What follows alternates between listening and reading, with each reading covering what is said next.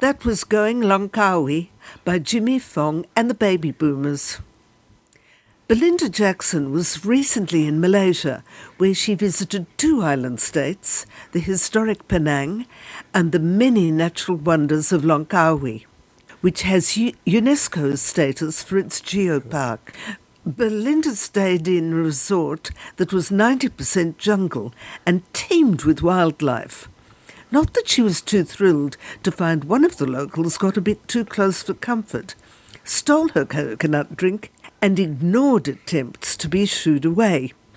That was until a uniformed security guard appeared and there was no further monkey business. Belinda told her story to Graeme Kemlo.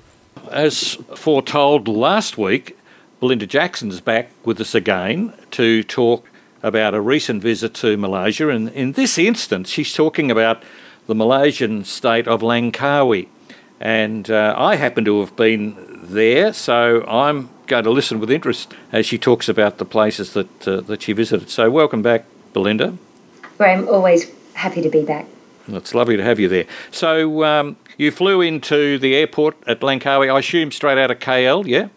Yeah, for Australians you can do a direct flight from Melbourne or Sydney with Malaysian and then connect on to Langkawi. So it's quite simple, and the connection times are timed well, so it's maybe 2 hours transit time. Okay. And my bags came with me. What do you mean? They arrived. They arrived. I think half the world has lost its luggage at the moment. Well, yeah. So talk to us about Langkawi. I really loved Langkawi, I've got to say. We arrived there to have a group of dancers perform at the airport for us. I was with a group of journos. It was a fantastic sort of airport welcome. What happened to you? Did someone put a lei around your neck or the equivalent? No, I just looked for my driver and jumped in the car. So, right. Yeah. But I did notice Langkawi Airport's interesting because Langkawi is a duty-free zone. So it's just got duty-free shops everywhere and everybody rushes up there and just buys up crazily. It's always been good value if you love a gin. And gin is important to drink in the tropics, keeps the mozzies away, particularly when you throw tonic in with it. I do think it's the tonic, Graeme. I think you're is it? Selling misinformation. Yeah. Someone told me it doesn't work if you don't have gin. Okay, I'll test it for you. I'm prepared to go with that explanation. So tell us about Langkawi. It's got a sort of a wonderful history as well. Well, Langkawi, I mean, you've got to think about the position of Langkawi. It is an island and actually part of a small archipelago on the western side of Malaysia, and it is the last stop before Thailand. So it's in the Strait of Malacca, and which was a incredibly important shipping zone. Strait. Yeah. So you've got Langkawi. Then further down you'll go to Penang and down the coast there. But I stayed on the northern coastline, and literally we looked out to the next island across, which was a Thai island. So we were looking at Koh Taro Tau, which bit too far to swim, but it's interesting to see it over there. Which is important because it used to be a prison. So I think there was a reason why it was a prison island at one point. Yeah. So now it's a national park, but you can you can paddle. I mean, people do cross it, of course, now, but it is that's an international border. So location wise, Langkawi has always been very important. Yeah. Now it's. I quite like the fact. What I like about Langkawi is that there is a strong sense of preservation on the island because it is. Yeah. Parts of it, are just so beautiful. They are native jungle. They have incredible wildlife that has been preserved by its island status that you won't necessarily find on the mainland. So, its indigenous wildlife is astonishing and quite prolific as well. Now, I hear you had a contretemps with a macaque. Speaking of wildlife. Oh my goodness, yeah. I had a really packed itinerary, but I did sneak. I said, right, I'm going to be total tourist for an hour, and I took myself down to the beach, ordered a coconut, as you do, because I really do think that's probably the better, more healthy option than the tonic, and drank my coconut. I was saving the you use the lid to eat the meat in the coconut, and I thought I'll just go for a dip. When I came back, I was sitting back on my lounger. I felt these eyes staring at me. And I turned around and there was this, it was like the size of a small child sitting beside me, and he snatched my coconut and he just devoured it. He ploughed his head into it. I have actually put a little video on my Instagram. Really? Yeah, well, I jumped back. He wasn't threatening me, and, there's a strict no feeding the wildlife policy, but he was just so intent on that coconut. The funny thing was that the resort I was staying in, which is the Datai, beautiful. and we'll talk more about that later. The waiter, I ran to the waiter and I said, "There's a monkey eating my coconut. What do I do?" And because I thought, is it dangerous? Is it going to attack me? And the waiter said, one moment. And he said, they don't take any notice of us, only of the security men, which have got different coloured uniforms. And that's when I understood why there were security guards, a couple of security guards on the beach. I thought, who's going to come? Are people going to paddle out from Thailand or something? Yeah. It's nothing to do with that. It's to chase the monkeys away. But it was so funny because the monkey saw the security man, the man saw the monkey, and the man was smiling and laughing, and he was like, off you go. And the monkey was like, oh, seriously? And it grabbed the coconut and just melted into the jungle, because that resort is completely surrounded by jungle. By it is. Absolute wilderness. It is. I've been to that resort. It's absolutely magnificent. It tumbles down a mountain. Was it a mountain or is it a hill? What would you say? From the top to the bottom, it's a few hundred metres. Yeah, absolutely. And the landscaping for it's yes, as we've said in the past, why would you choose a site like this to build a 5-star resort? But the point of it is, when you arrive, you're at the top of the hill and you walk into the lobby with its pond full of lily pads and flowers and full of frogs. So when it rains, they all sing, and it's magnificent. And then you look down and the next tier is a beautiful serene pool.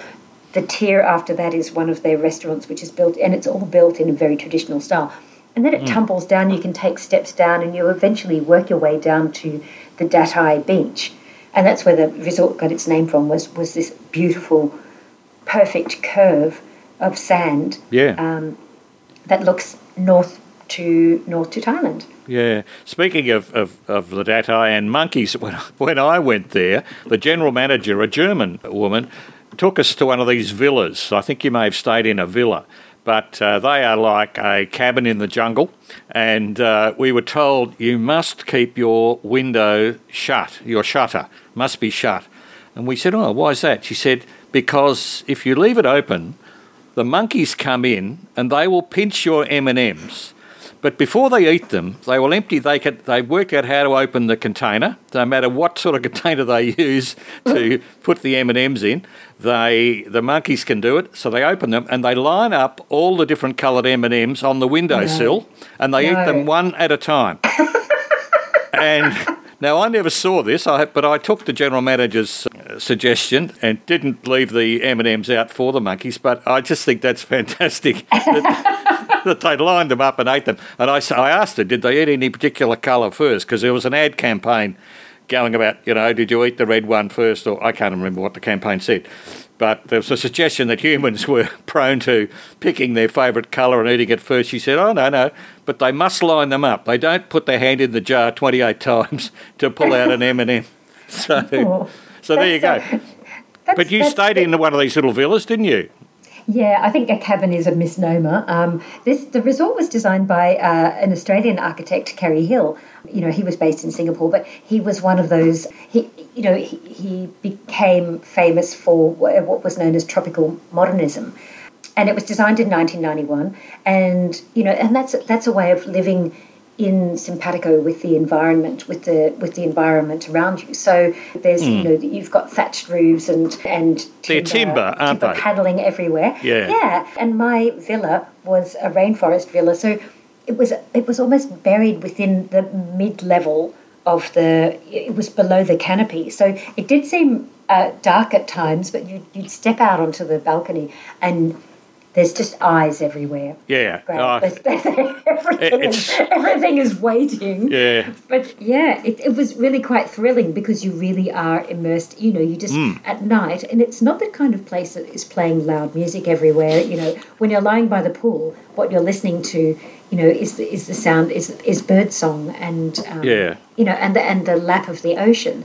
You're not, and people saying, oh, there's some monkeys, we better go and photograph them. You're not in an artificial place. So when you're in your rainforest villa, what you hear is the sound of the forest. You hear the rain as it trickles through the different layers of the rainforest. And it's magnificent. You hear the wildlife and the birds. He was such a significant architect in Asia, and now that style is emulated everywhere. But this is one of his great masterpieces in this virgin rainforest. No, I've definitely undersold it, calling it a cabin. But I was thinking, timber. That's the unique feature of it. It isn't sort of rendered brick or any of the stuff you might find in a flash, Maui facility.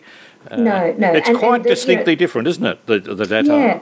Yes, you've got. Instead of concrete, you've got natural stone walls, and so when you do see the wildlife moving above, moving through, and a much nicer but far more shy monkey was the dusky langur, which has got like a white, almost like white sunglasses around its eyes. It's quite a really beautiful.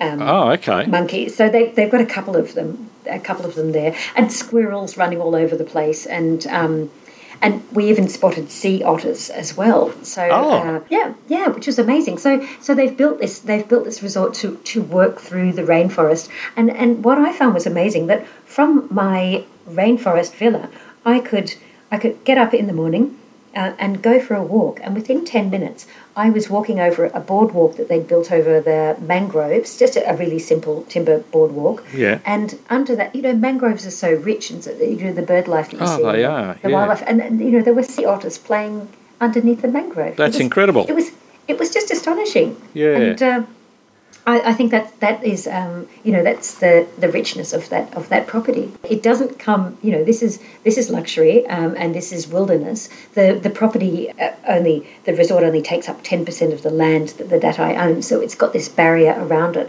that they're protecting. I mean, it doesn't come cheap. It is a 5-star resort, and it's got the appropriate price tag. But no, I think it's magnificent. I must say the Datai is distinctly different. It's something I found amazing, really. And, the food and all is great there. How did you find the food, say, compared with Penang? Well, I think what I liked, I love a good breakfast buffet. Show me a buffet, I'm a happy woman. But what I did like about it was that every morning there was a Malaysian corner on the buffet that would specialise in a particular dish.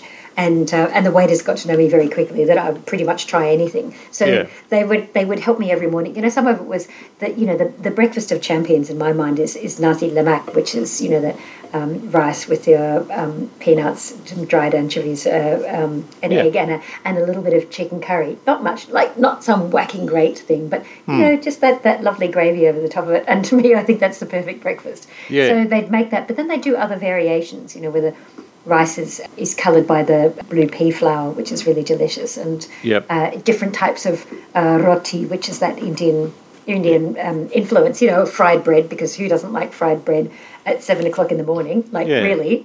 Why are you even on this planet if you're not eating fried bread at 7 a.m.? So I think that you could really explore the cuisine there. They also have, though, a fantastic Thai restaurant on there, which at first I was like, why would you put a Thai restaurant? And they're like, well, you're looking at Thailand. The influences are very mixed. Compared to Penang, this was much more Malay. Yes.